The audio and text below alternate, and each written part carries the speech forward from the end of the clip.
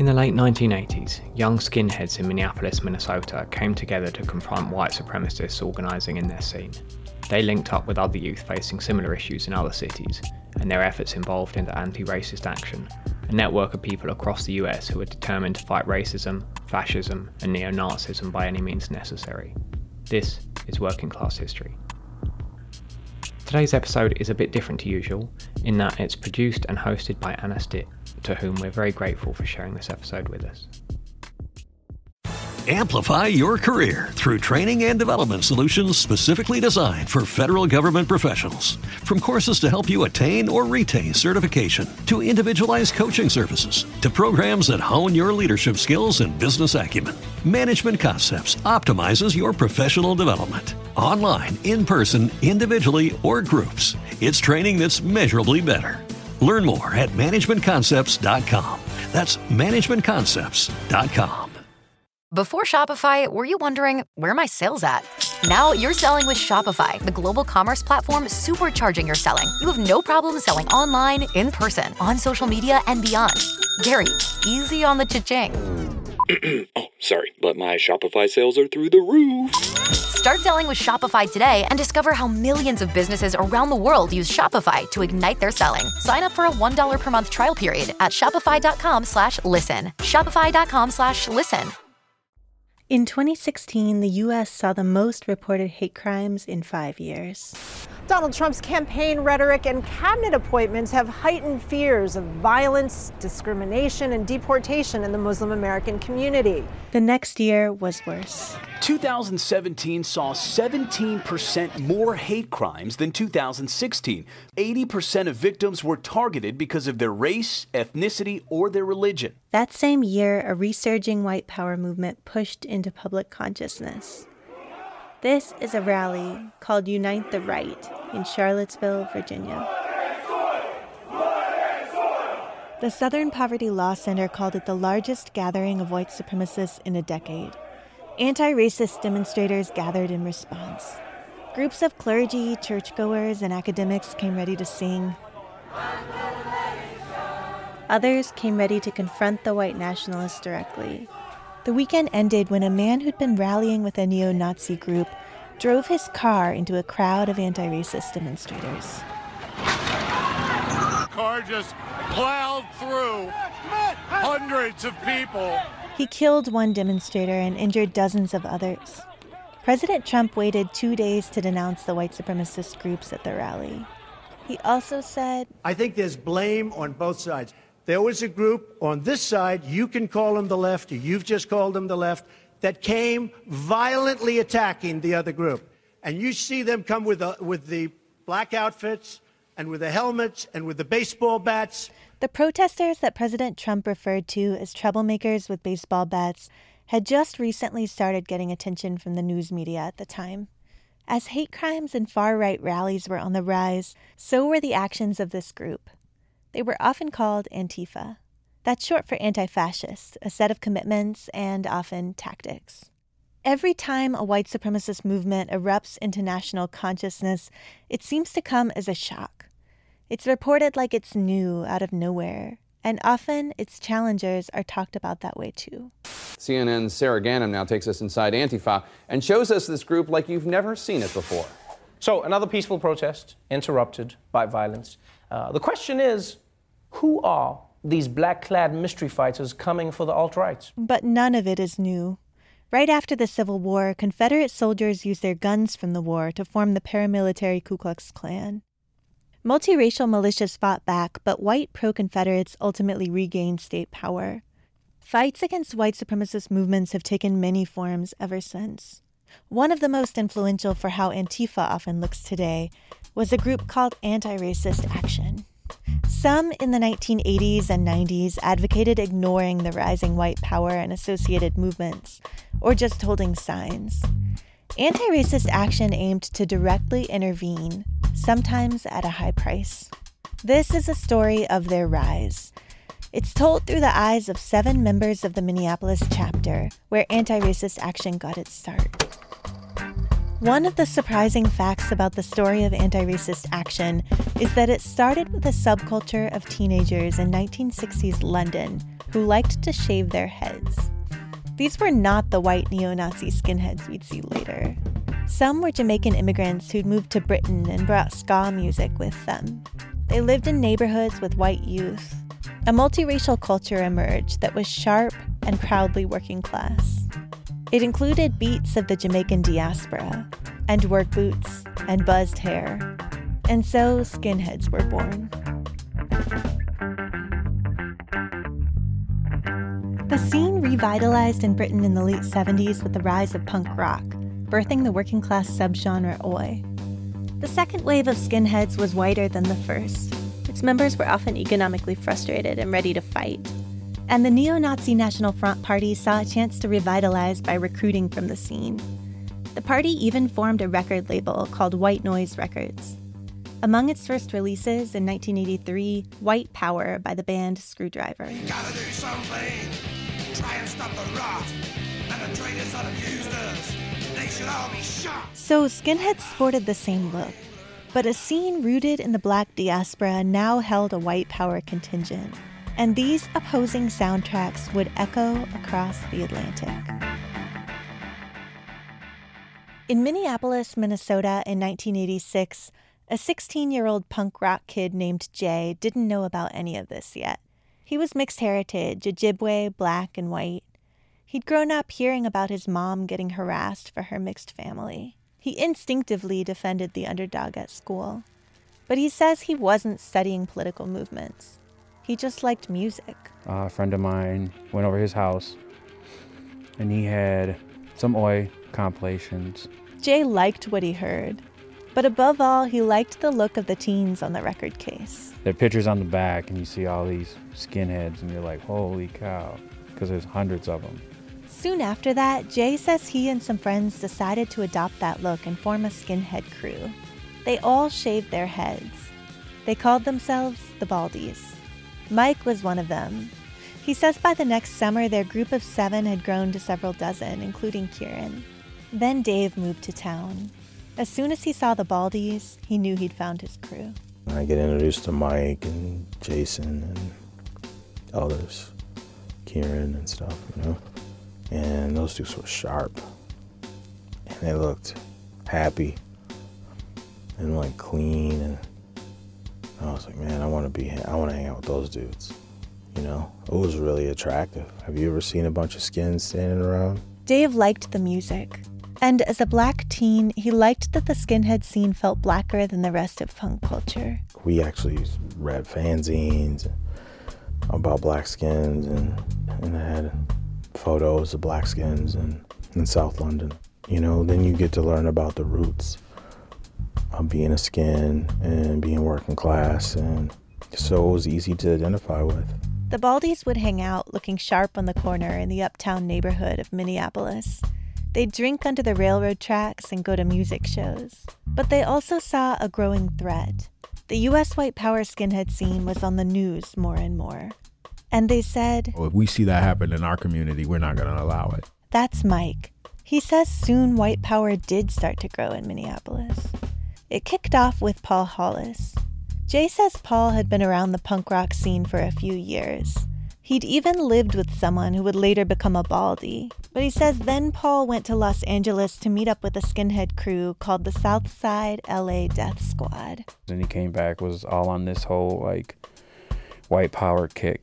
Paul started a white power skinhead crew in Minneapolis and named it the White Knights. He started the White Knights, got the ball rolling, and then it became its own entity. I think Paul Hollis had kind of a political project in mind, although I don't know how well thought out it was, but he was definitely like building a crew of Nazis. This is Kieran. He's white, Irish heritage, but had seen racism from the police in his mixed-race working-class neighborhood.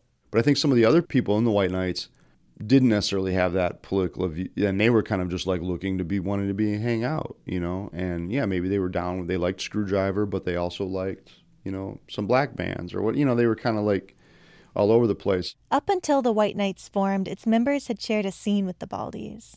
They dressed the same, went to the same shows, hung out in the same neighborhood, knew each other. So Kieran says it wasn't clear right away how the scene would respond to this new white power formation. There was people in the scene who were kind of like, well, I don't agree with them, but some of them are friends of mine, or, you know, stuff like this. So we were dealing with that whole thing, too, of this kind of like, we don't want conflict in the scene. But that also worked to Paul's advantage because that meant they had peace to build their project. Another advantage for Paul was that, like the National Front Party had done in Britain, longtime white supremacist leader Tom Metzger was working hard to bolster white supremacy in skinhead scenes across the country. He knew how to get media attention, knew how to organize. He saw white skins as a frontline army, and across the country, that's what they were becoming. Before too long, the White Knights started beating people up in Uptown. My memory is that they jumped a couple of people, a black kid that was a punk rocker or something, and also I think maybe some black homeless people they beat up. And then also I think they did some gay bashing. Tension was building. So one summer night in 1987, the Baldies and the White Knights were all crowded into First Avenue. They were watching the popular hardcore punk band Cro-Mags perform. It was a packed house. The Baldies were wearing green flight jackets. The White Knights were wearing black.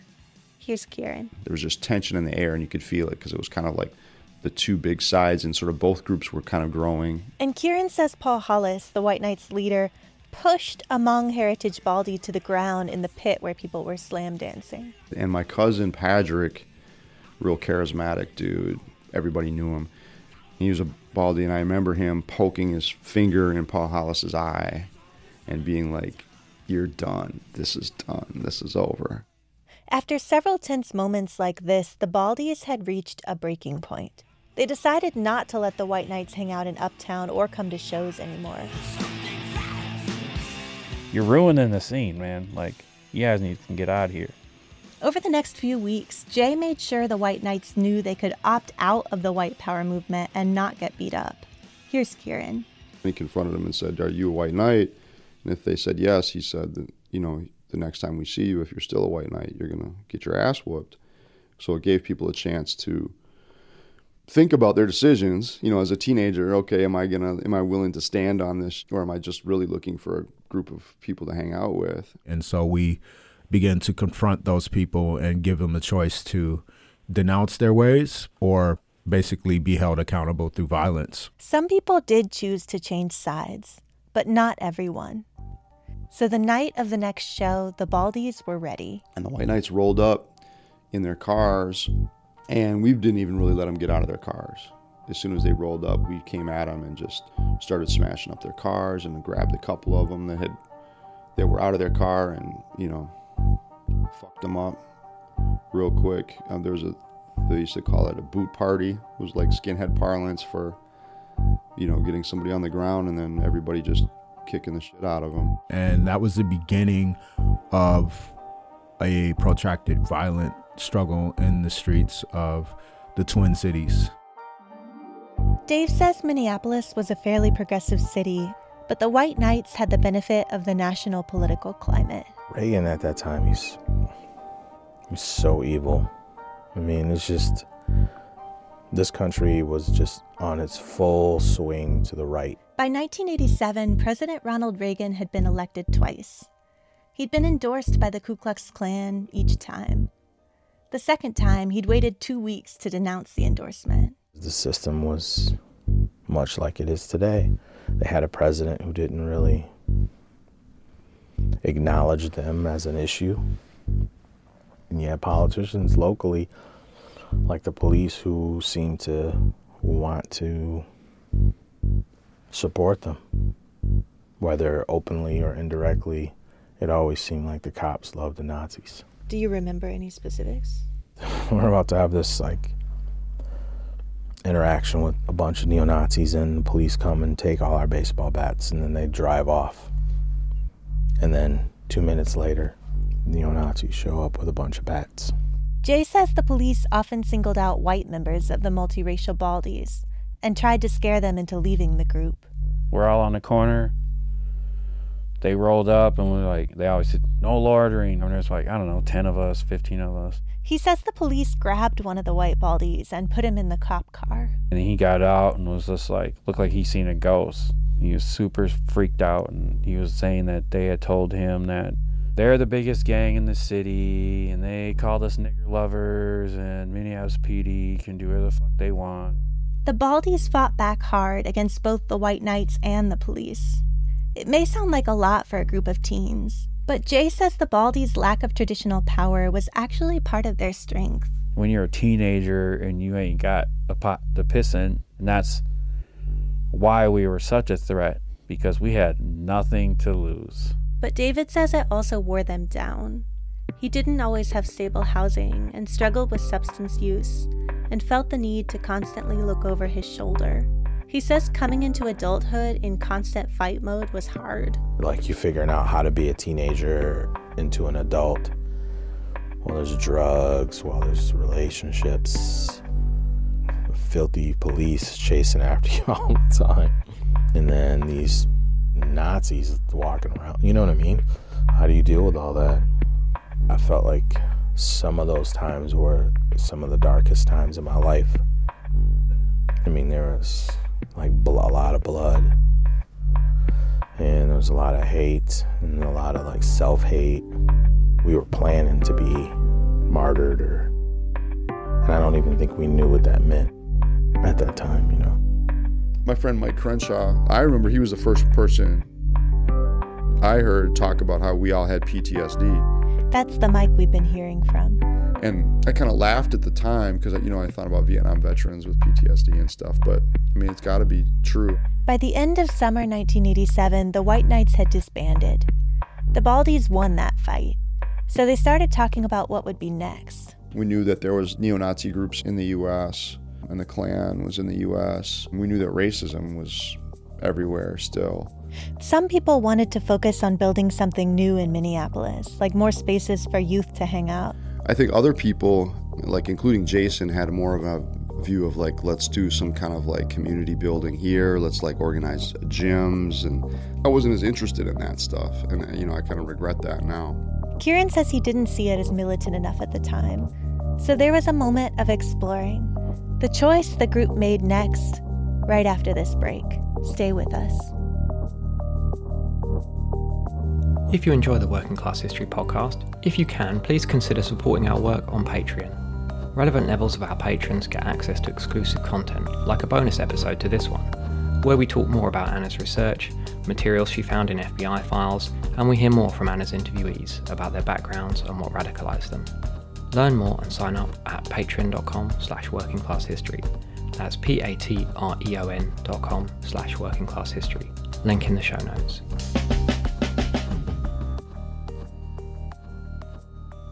It was December 1987.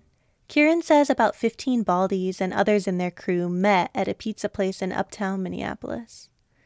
They decided to stay focused on directly confronting racism, and they wanted to form a new group to try to include people beyond the skinhead scene. You know, we just kind of re-talked out why we needed the group like that would be separate from the Baldies, and people kind of talked about their ideas of it. And then we talked about the names, what name to give it. Definitely, I knew about Anti-Fascist Action from reading about the stuff in Britain. Anti-Fascist Action had formed in the UK 2 years before as a militant response to white power organizing there. Actually, at the time, fascism wasn't something that like kids talked about as much, that term.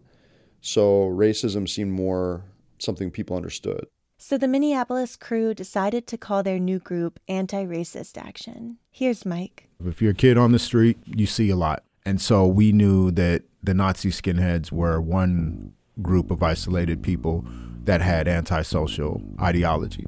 So we wanted to build first allegiance with skater kids that we hung out with punk rockers that we hung out with. We also were aware of the ethnic gangs that we shared space with in the metropolitan area and some of the organizations that they had. And so we wanted to reach out to them because, you know, we understood that ideologically, people who are Native American, Black, Latinx, Asian American, we knew that they would be at least objectively opposed to neo-Nazis and racism. So Anti-Racist Action was aiming to build, but so were the neo-Nazis. When the white power scene got pushed out of Minneapolis, it reorganized across the river in St. Paul. The next year, the Star Tribune newspaper interviewed Paul Hollis, who'd founded the now-defunct White Knights. He was calling for a white separate state. And Minnesota White Power Skins went to an Aryan Fest gathering that Tom Metzger, the National White Power organizer, hosted in Oklahoma. The White Power movement was growing across North America, and the stakes of the conflict were getting higher. In the summer of 1988, Kieran was down in Atlanta with his family. His parents were supporting Jesse Jackson during the Democratic National Convention. It's dark sometimes, but the morning comes. Keep hope alive. Keep hope alive. Kieran went out to a protest and saw Paul Hollis, who was down in Atlanta too, marching with other White Power skinheads. Kieran decided to throw a rock. It hit Paul right in the head. Dave already had a reputation in Atlanta. It's where he'd lived with his family before he turned 18 and come to check out the scene in Minneapolis the year before. You know how word of mouth travels. Hey, that skin that came up from Atlanta is now up in Minneapolis. Now Kieran was known there too. Later in the summer of '88, their run-ins down south followed them home. The Old Glory Skins, a White Power group from Atlanta, drove up to the Twin Cities. I asked Dave to show me where he and Kieran were the night the Atlanta crew was looking for them. Okay. So here's the house right here. It's dark and we're driving down an alley in South Minneapolis. Dave is pointing at a 2-story brick building. That's where I lived when those neo-Nazis were here. So the thing that we heard was when they came up here, they were looking for the commie and the N-word. So they came up to look for you? Well, I think they also came up to visit with like Paul and Ed and stuff too. But the word we got was that was one of the things they were on a mission to do. Do you remember what they looked like? Like white dudes in a pickup truck, like every psychotic Klan story you ever heard of, you know? The image I have in my head is these 2 pickup trucks full of tattoos. Kieran and Dave say most of the rest of their crew was out of town. They were touring out east with a band, building relationships with skinheads and other youth at shows along the way. Kieran and Dave knew they were outnumbered that night, so they made Molotov cocktails, homemade explosives, and they climbed up onto the roof of Dave's apartment. You see how that wall is up that way? We scaled that wall. Then we could look over the street down here. So you're on the roof. And the Nazis were in pickup trucks on Lake Street making right-handed turns. They obviously knew where we lived. They didn't know the address. They never made a left turn. I mean, had they made a left turn, they could have probably come down the alley where I lived. That was terrifying. Terrifying, I say that because it was just me and him. How could he and I fight like 30 dudes? Had they made a left, they might have got firebombed. I'm pretty sure they would have got firebombed had they made a left. The Old Glory Skins never found Dave's apartment, and there was no fire that night. But ARA was in deep. That summer was hot, man. You know, the police were after us all the time. The Nazis were around all the time. We were just in the middle of the fight. You know, we were fighting with everybody, to be honest with you. If you weren't in our crew, pretty much we were fighting with you all the time. It wasn't just targeted against white supremacists, is what you're saying? And they were a part of the war, or whatever you want to call it. He says they got alienated from the rest of punk culture. If you didn't believe it, if you weren't with us to get rid of them, then you were against us. Why weren't they with you? You know, and collectively can't describe what everyone in that scene was thinking. But I could just tell you that some of the feedback I got from friends that they just didn't feel like they wanted to be around all the violence. And it was a really violent time. And, you know, when I look back on it from where I sit now, it's embarrassing. But back then I was pissed off because I felt like they didn't do enough. Now I see that maybe they just didn't want to be involved in that way, you know? And everybody has freedom of choice, but when you're a 19-year-old kid, you're in the middle of what we were going through, you want people who are like-minded to be there to help. Because in a lot of punk scenes, the Nazis are enabled to do what they do because they have those relationships with white punk rockers. He could see how white power skinheads were empowered by those he calls fence riders, white people who chose not to take a stand. And so, as exhausting as it had become, he couldn't stop fighting, especially since hate crimes kept happening. White power skinheads killed at least 28 people between 1987 and 93 and harassed and attacked many more across the U.S., including in Minneapolis. Here's one Minnesota Public Radio report from 1989. On May 3rd, a 14-year-old boy was beaten by a skinhead who is said to have hurled racial epithets as he attacked his victim. Group representative Kevin Whiteley says the community is angry that there have been no arrests in the incident. We've received a number of conflicting reports from the police and a number of very inappropriate remarks. They know where they lived. They know where they live right now.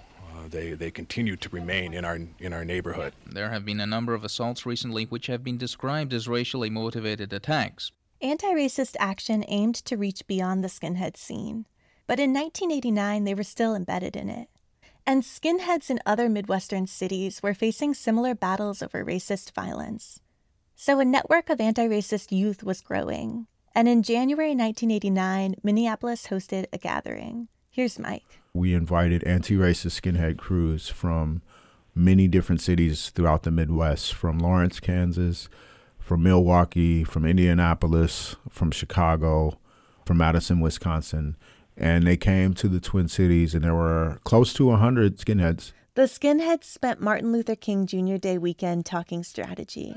And they marched through Minneapolis, spray painting over swastikas and other racist graffiti. They let a local Channel 5 news reporter follow along. You know the skinheads who were marching with the KKK yesterday in Tennessee? Well, in the Twin Cities, the skinheads say they're different. In fact, just the opposite. The few blacks in the crowd, like Keith Ellison, said they think these local skinheads uphold the ideals of Martin Luther King just fine. That's the same Keith Ellison who would go on to be a Democratic Party heavyweight. He was in law school at the time at the University of Minnesota. Here he is talking to the reporter at the march. There are whites out there who feel that racism is evil and are willing to fight and even risk arrest to help. That means commitment to me, and it brings hope to this whole movement. The reporter notes that the march that day was mostly white. David says having white people in the group made the work easier. We could disappear into like some of the other white worlds that we had because of our white friends and, you know, go to their houses and their communities, and then the police, they're not even looking there. But the scene's whiteness wore on Mike over time. In the hardcore punk scene that gave birth to ARA and the Baldies, I had to come to terms with the fact that it was a predominantly white subculture, in that as I grew more into my racial identity intentionally, I needed to be in spaces that weren't predominantly white. To the extent that there were people of color in ARA and in the skinhead scene, the anti-racist skinhead scene, we were still enough of a minority that after a while, it didn't really feel like home anymore. Soon, Mike moved to Portland, Oregon. Dave and Jay had partners and babies and had to spend more time parenting and earning money. But the rise of the network they helped start was just beginning.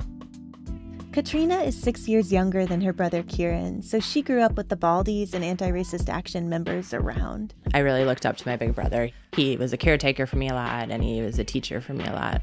She says the violence scared her as a kid. Being scared for him, scared for my brother, of that he was going to get beat up, or that he was going to get arrested, or that he was going to get hurt by the police, which all of those things did happen, so they were valid fears. Katrina started organizing as a young teen.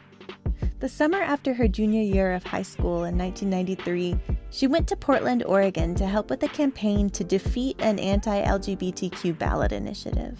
There was a huge Nazi skinhead presence there. She says she got harassed for wearing her brother Kieran's flight jacket with an Anti-Racist Action button on it. A bunch of Nazis just came up and surrounded me and ripped the button off my jacket, and one of them pushed me down, and they're calling me an ARA bitch and saying they were going to kill me. And it was, broad daylight. That summer, she learned to pay attention to what she was wearing, to have a plan for getting home at night, to be ready to fight. Even in her 40s now, she still practices what she learned in Portland more than 25 years ago. I actually almost always wear boots and almost never wear sandals because you can't run in sandals and you're just really vulnerable.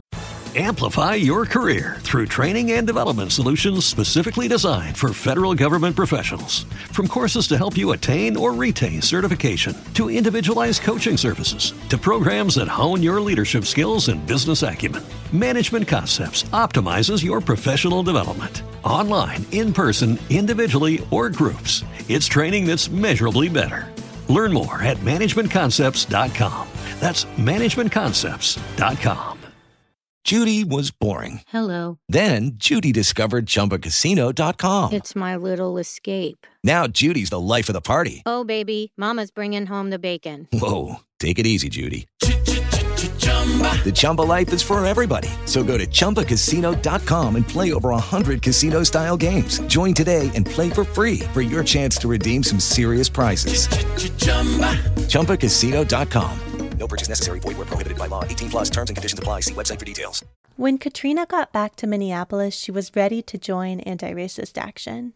Spending a summer in a city where the Nazis did have this really strong street presence and, felt free to harass and intimidate and assault people, it radicalized me in a way that made me realize the need for really proactive community defense. And she brought a wave of younger people with her. There was myself and my best friend, Molly. Molly also came from a white working-class family in South Minneapolis.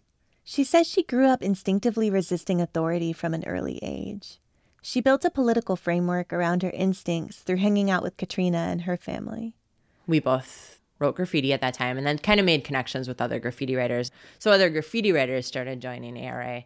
They were mostly kind of like scrappy young men as well. But then more queer women and men started joining ARA around that time, too. Some of them encountered anti-racist action through District 202. It was a popular LGBTQ youth center in 90s Minneapolis. The addition of a younger, more femme, more queer generation wasn't always smooth, though. For one thing, there was the language people used when confronting white supremacists.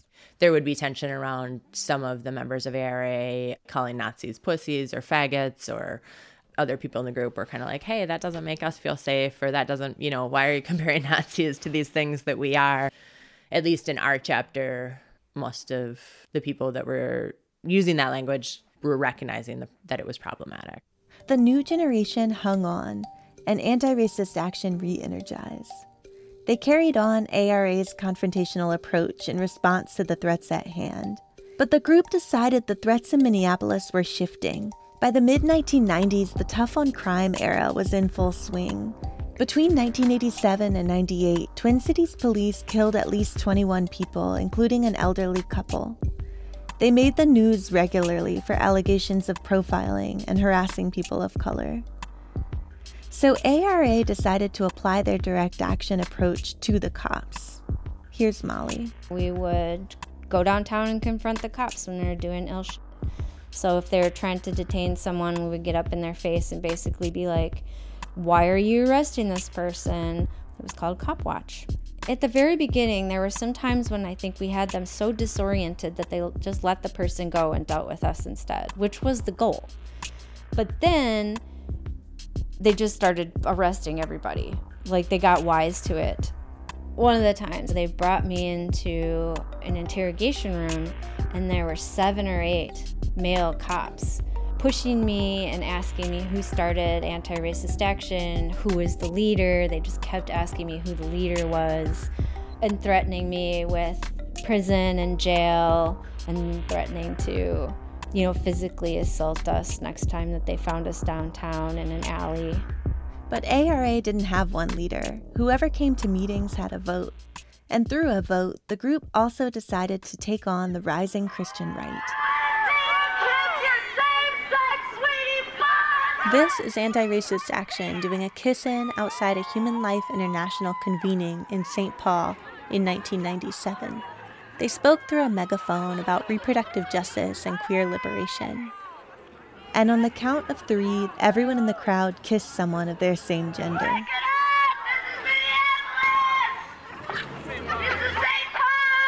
The Christian right co-evolved with the white power movement through the 80s and 90s. Some groups were separate, others overlapped in goals and membership. The Christian right used both elections and tactics like bombing abortion clinics, beating up LGBTQ people, and convenings for grassroots organizing. By the mid-90s, ARA was a thriving international network, and Minneapolis wanted to add reproductive justice and fighting homophobia to the network's list of shared principles. There was definitely some tensions at the national conference. There were some chapters that felt that we needed to focus on Nazis and just keep focusing on Nazis. That definitely was like a discussion. Although I think Minneapolis ARA, we were a very like dynamic group. We were really strong. So we were generally respected nationally and internationally. The push for expansion won. They didn't stop the Christian right gatherings. But Katrina and Molly say they and others dressed up in turtlenecks to sneak into and disrupt several of them. We would do like cherry bombs in the toilet and crazy grade school stuff like that for some of these events. It's just like a smoke bomb or a stink bomb, either one or both. There are no innocent bystanders when it comes time for a stink bomb, which is why cherry bombs are generally better. While anti-racist action was expanding its reach, St. Paul was rapidly becoming a global headquarters for white power music. The white power band Bound for Glory formed there in 1989. Their lyrics often drew from Nazi slogans. For white salvation, he fought the good fight for his nation. Bound for Glory toured with one of the founding white power oi bands, Screwdriver. The St. Paul Band was soon among the leading white power music groups worldwide. In 1998, the St. Paul scene also birthed Panzerfaust Records, named after an anti-tank explosive used by Nazi Germany in World War II. Here's Minnesota Public Radio. As it grew, Panzerfaust literally helped put Minnesota on the map of national hate groups put out by the Southern Poverty Law Center. Panzerfaust makes no secret, kids aged 13 to 19 are the target market. ARA didn't stop the local white power music scene's global reach, but they did their best to stop Bound for Glory from performing in the Twin Cities. Katrina remembers knocking on doors in St. Paul for weeks leading up to one show. Saying, hey, there's a Nazi band gonna play a show in your neighborhood. How do you feel about that? She says on the day of the show, her door knocking paid off. People came out to support the protest against Bound for Glory. For the people who still wanted to go to the show, ARA had a plan for that too. The show was set up kind of like a rave. So you had to go to this park to get tickets first. And so we had some people playing baseball there. So when Bound for Glory fans showed up to get tickets, they got scared off by a bunch of people with baseball bats. A local paper reported 300 people helped shut down the show before it started. But white power was not just in cities. ARA's push to challenge small-town Ku Klux Klan recruitment when we come back. Stay with us. Just a quick reminder that we have an exclusive bonus episode on anti-racist action where we hear more from participants, available for our Patreon supporters. Learn more at patreon.com/workingclasshistory. Link in the show notes. As anti-racist action and the movements it challenged both grew, more people in small towns started reaching out. An ARA member, Sean, kept 2 letters the Minneapolis chapter got in 1997 from Duluth and Faribault. Here are 2 excerpts. I was in Minneapolis and saw Queers Fight Back, the big and small stickers. Right now we're in a big mess with a minister coming to the city to preach homophobia and hate, and I was wondering if you could send me a bunch of them. Recently, my daughter's boyfriend got involved with the Aryan Nations. The racist attitude of his is rubbing off on my daughter. He talks about buying her a wedding dress, white, with a hood. I feel I need to do something to stop this injustice. I'd like to get information that I can use to defend my beliefs. I'd like papers, stickers, anything else you have. ARA went on the road to smaller towns, too, following a series of Ku Klux Klan rallies across Wisconsin. The chapters tried to out-organize by beating the Klan to town and building local relationships. Then they do their best to disrupt the rally. Katrina and Rocky both remember one trip to a town in Wisconsin. Rocky and his best friend Sean met and got into ARA through District 202, the LGBTQ Youth Center. Rocky mostly grew up in group homes in the suburban Twin Cities, where he says he was often the only Black person around. He says he quickly learned that the system did not have his back. When he encountered ARA in the mid-1990s, it resonated. On the day of this action, Rocky says they'd planned to meet a couple other anti-racist action chapters at McDonald's ahead of time. But the action had already started. Rocky's in prison now for reasons unrelated to ARA, so you may have to lean in to listen to his voice through the scratchy phone line. I remember we walked into McDonald's, and as soon as we walked in, we looked to our right, and there's all these Klan members sitting there, and there's us. Literally the Grand Dragon of the Ku Klux Klan and probably his wife and whoever else were all eating in McDonald's. We walked in, we looked to our right, and you could just see, like, we were like, oh, and they were like, oh. So we're like, well, here we go. So it was like our chapter plus a few other chapters had all decided to meet at this particular McDonald's. We just walked right up to him, and I actually, he was wearing just kind of like a camouflage baseball hat or something, and I just hit it so it flew off his head. And then Rocky just got in his face and started saying really mean insults. And Rocky was a Black gay man too, so to have this Black gay man just yelling this string of insults at him really fast, he didn't know what to do. Literally, it culminated in the management at McDonald's making them leave, allowing us to stay and making the Klan leave. And then later that day, too, we were kind of in the midst of a scuffle, and a Nazi was actually about to hit me, and Rocky jumped in front of me. I stepped in between him, and as soon as he saw me, he just, whatever plan he had, he just stopped. He just decided it was not a good idea. And then the Nazi or Klan supporter or whatever he was just kind of froze and got scared. Are you a big person? No, I'm not at all. Not even. I'm only 5'10", and I was probably 160 in. I don't know what it was that made him stop, but he looked at me, I looked at him, and he turned around and hauled ass. Rocky just started laughing at him and said, oh, what a good Nazi you are. You're going to hit a white woman, but you're scared to hit a Black faggot. By that time, Rocky was one of the only people of color in Minneapolis ARA. I mean, we created a lot of literature that targeted white kids. And we went to areas where white kids hung out to flyer and stuff about anti-racist action. I fully believe in the statement that white people should be at the should really be fighting racism, and especially doing it in the most dangerous ways, confronting Nazis or confronting cops. But ARA was never an exclusively white organization. That was never the intention. There's something to be said for the fact that we did go to Klan demos, and it is more dangerous for Black people at Klan demos. So, I mean, that's a personal choice for the people of color who were involved with ARA. Do you want to go to these demos or don't you? We've got your back if you do, but totally understand if you don't. Rocky chose to go every time. He says he knew it was riskier for him, but he found a sense of power in the fight.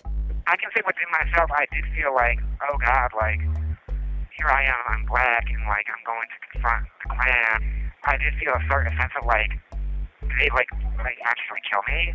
Not only am I Black, I'm flamboyantly gay with bleached blonde hair. So I could easily get beat the fuck up just because of me being Black and gay and being in their face and being very vocally in their face. But no matter what trepidation I had in my head, I didn't allow it to affect what I wanted to do. It just felt worth it to take those risks. Yeah, I felt like I was standing up for something. So at the end of the day, with Molly and Andy and Sean and Katrina and all those people around me, I felt safe. The white power movement was expanding through rallies and electoral campaigns, but it had a deep and growing militarized side as well. In 1995, that side blasted into mainstream public consciousness when Timothy McVeigh bombed the federal building in Oklahoma City. The chaos in downtown Oklahoma City did indeed resemble Beirut after what police believe to be a 1,200-pound car bomb ripped through the 9-story federal building. Katrina says ARA was not prepared for armed conflict. I remember following some Nazis back to their truck after a Klan rally. She says this was another small Wisconsin town. Feeling like we had a big crew and feeling pretty tough and like we were going to really chase these Nazis out of town. And then we got back to their truck and they did have a bunch of guns in their truck. One of them picked up the gun and threatened to shoot us. And I think they had multiple guns in their truck, if I remember. And I think we retreated then. We were like, come on and shoot us. I think we ran away. And I think it's something that I think about now in terms of just where we're at in the world and who has guns and who doesn't. At its height, the Minneapolis ARA chapter drew 50 or more people to meetings. By 1998, the ARA network had grown to around 120 chapters in the US and Canada. It stretched from Portland to Baton Rouge to Toronto. ARA's newsletter went out to around 25,000 people. As the network's membership grew, so did the target on their backs. That year, on the 4th of July, 2 Las Vegas Anti-Racist Action members were killed. They were best friends, a black singer working at a body-piercing shop and a white member of the Air Force. Both were skinheads. They'd met some people at the piercing shop who invited them out to a party in the desert on the edge of the city. When they got there, a neo-Nazi skinhead group assassinated them. Their deaths rocked the Anti-Racist Action Network. People marched, and bands in California and Ontario put out a 7-inch ska-core record in their honor. This song is called Las Vegas, July 4th, 1998. The singer's saying, if you thought this was a game, I suggest you think again. Never again.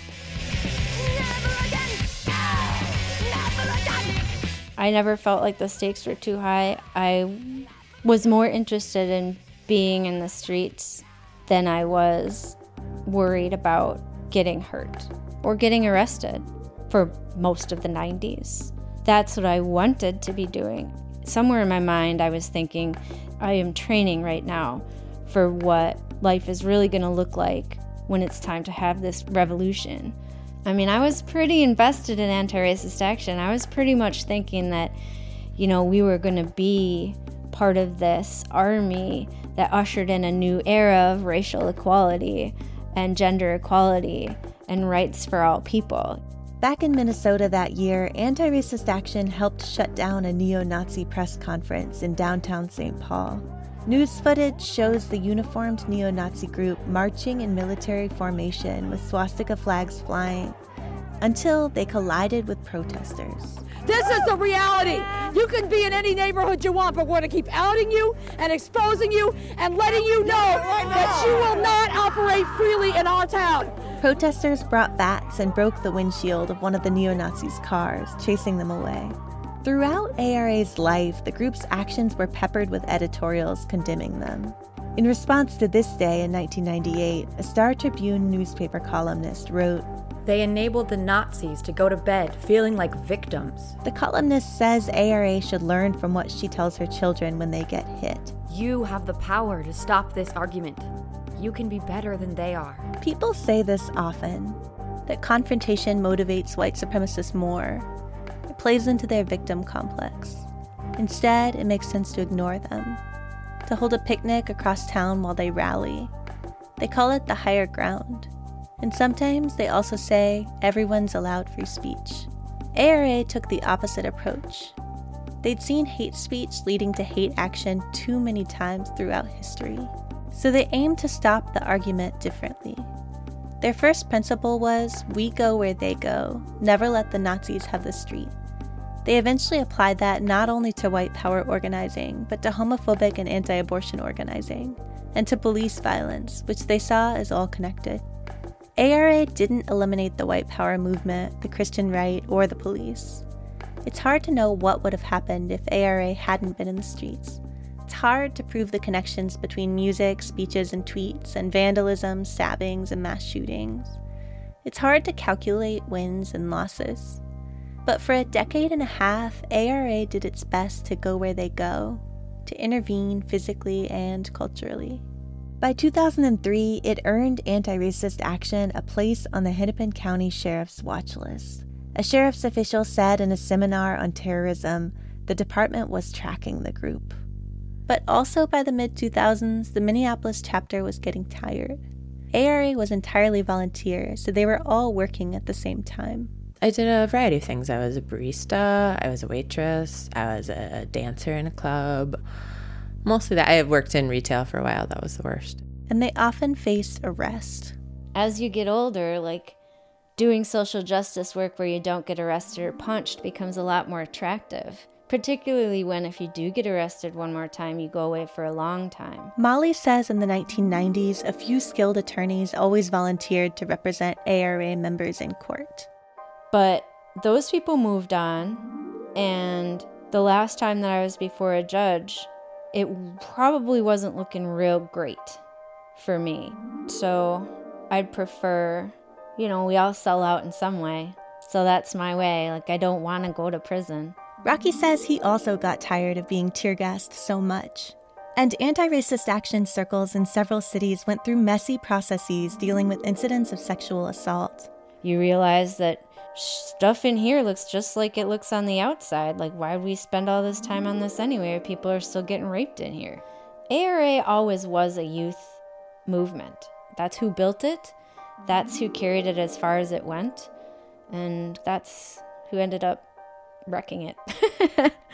But it did some awesome things. By the late 2000s, most ARA chapters weren't active anymore. But Molly says ARA had made its mark. There were white nationalist organizations and white supremacist organizations that didn't feel comfortable organizing here in Minneapolis, St. Paul. And it wasn't legal means that stopped white supremacists from organizing. It was the Baldies. And it wasn't legal means that made organizing racist rallies or anti-choice rallies here unfavorable for the people who would want to do it. It was us. It was anti-racist action that made it uncomfortable for them to be here. I won't discount the value of policy measures in access to reproductive rights, but it's a multi-pronged approach. You need direct action, and anti-racist action provided that.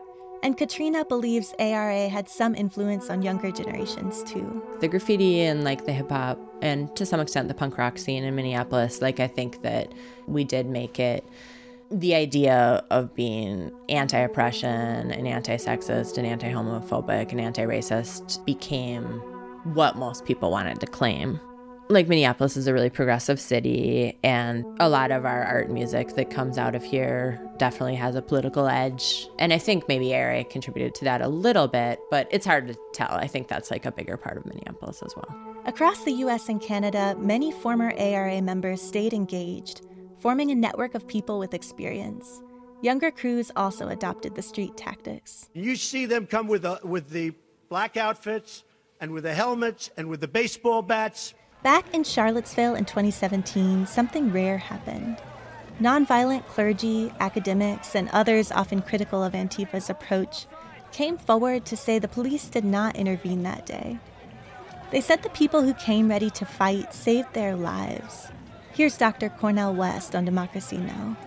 We would have been crushed like cockroaches if it were not for the anarchists and the anti-fascists who approached over 350 anti-fascists. We just had 20, and we singing This Little Light of Mine.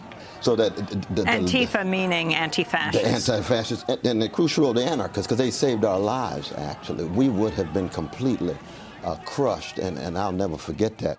The early anti-racist action members are mostly all in their 40s and early 50s now.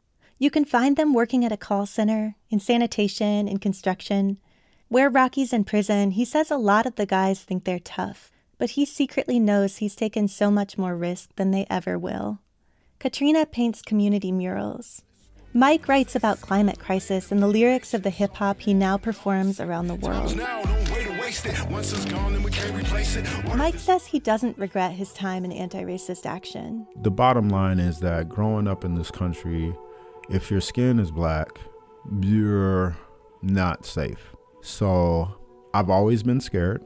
And I think the transformation that became available through being a young adult, being a teenager, being a young man, and being part of organized anti-racist activity, it gave me the opportunity to work through the fear in a way that felt constructive and responsible. But he says his role has shifted as he's gotten older. had kids, and he questions some of the tactics now. He doesn't think the conflict should always happen on the neo-Nazis' terms. I'm ready. I have to stay ready. But part of me being ready is if the neo-Nazi that gets away with murder says, I'm going to be here at 3 o'clock, am I going to sprint to meet him knowing that he intends to kill me and that the police are going to protect him as he does it? No, it's not smart. Kieran points out that wearing black to protest is outdated. Regular street clothes often make blending in so much easier. Dave has criticisms of current Antifa tactics too. For one, he doesn't recommend daylight street battles, but he does stay hopeful. We're gonna have a different world, so watch. We may not be here to see it, but it's gonna happen. You believe that? Oh yeah, no doubt, yeah. We're gonna win, right? Otherwise, why fight?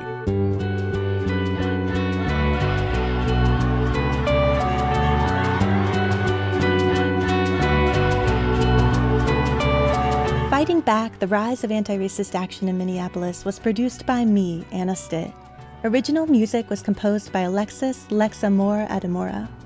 Thank you to Jay, Mike, Kieran, Dave, Katrina, Molly, Sean, and Rocky for entrusting me with memories and materials and taking time to share them. I referenced interviewees by first name only in this documentary at several people's requests for their safety. Thank you to my editors at KFAI, Melissa Olson and Ryan Dawes. Thank you also to Rob McKinley Myers, Nancy Rosenbaum, Stephanie B., Acadia Rower, Elizabeth Bryant, Bonnie Stitt, Fernando Garcia, Jane Stitt, Ann Myers-Welsh, Miguel Palacios, Sophia Hansen-Day, Natalie Goodwin, Sam Wagner, Corey Choi, and Jeff Town. And thank you so much for listening. Fighting Back is a production of Mini-Culture and is made possible by the Minnesota Arts and Cultural Heritage Fund. Anna Stitt is a fiscal year 2020 recipient of an Artist Initiative grant from the Minnesota State Arts Board. This activity is made possible by the voters of Minnesota through a grant from the Minnesota State Arts Board, thanks to a legislative appropriation by the Minnesota State Legislature, and by a grant from the National Endowment for the Arts. We've got more information, photos, a transcript, and anti-fascist books and merchandise available on the webpage for this episode at workingclasshistory.com. Link in the show notes. Thanks to Anna Stitt for hosting and producing this episode. Thanks to our Patreon supporters for making this podcast possible. And thanks to you for listening. Catch you next time.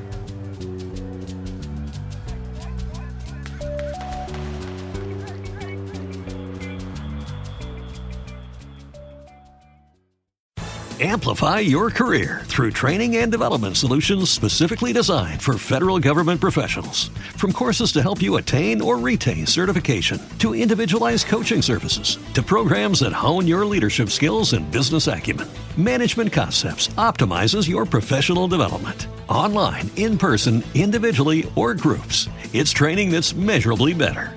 Learn more at managementconcepts.com. That's managementconcepts.com. Hello, it is Ryan, and we could all use an extra bright spot in our day, couldn't we? Just to make up for things like sitting in traffic, doing the dishes, counting your steps, you know, all the mundane stuff. That is why I'm such a big fan of Chumba Casino. Chumba Casino has all your favorite social casino-style games that you can play for free anytime, anywhere with daily bonuses. That should brighten your day a little. Actually, a lot. So sign up now at ChumbaCasino.com. That's ChumbaCasino.com. No purchase necessary. VGW Group. Void where prohibited by law. See terms and conditions. 18+. Amplify your career through training and development solutions specifically designed for federal government professionals. From courses to help you attain or retain certification, to individualized coaching services, to programs that hone your leadership skills and business acumen, Management Concepts optimizes your professional development. Online, in person, individually, or groups, it's training that's measurably better. Learn more at managementconcepts.com. That's managementconcepts.com. Lucky Land Casino, asking people, what's the weirdest place you've gotten lucky? Lucky? In line at the deli, I guess? Aha, in my dentist's office. More than once, actually. Do I have to say? Yes, you do. In the car before my kids' PTA meeting. Really? Yes. Excuse me, what's the weirdest place you've gotten lucky? I never win and tell. Well, there you have it. You can get lucky anywhere, playing at LuckyLandSlots.com. Play for free right now. Are you feeling lucky? No purchase necessary. Void where prohibited by law. 18+. Terms and conditions apply. See website for details.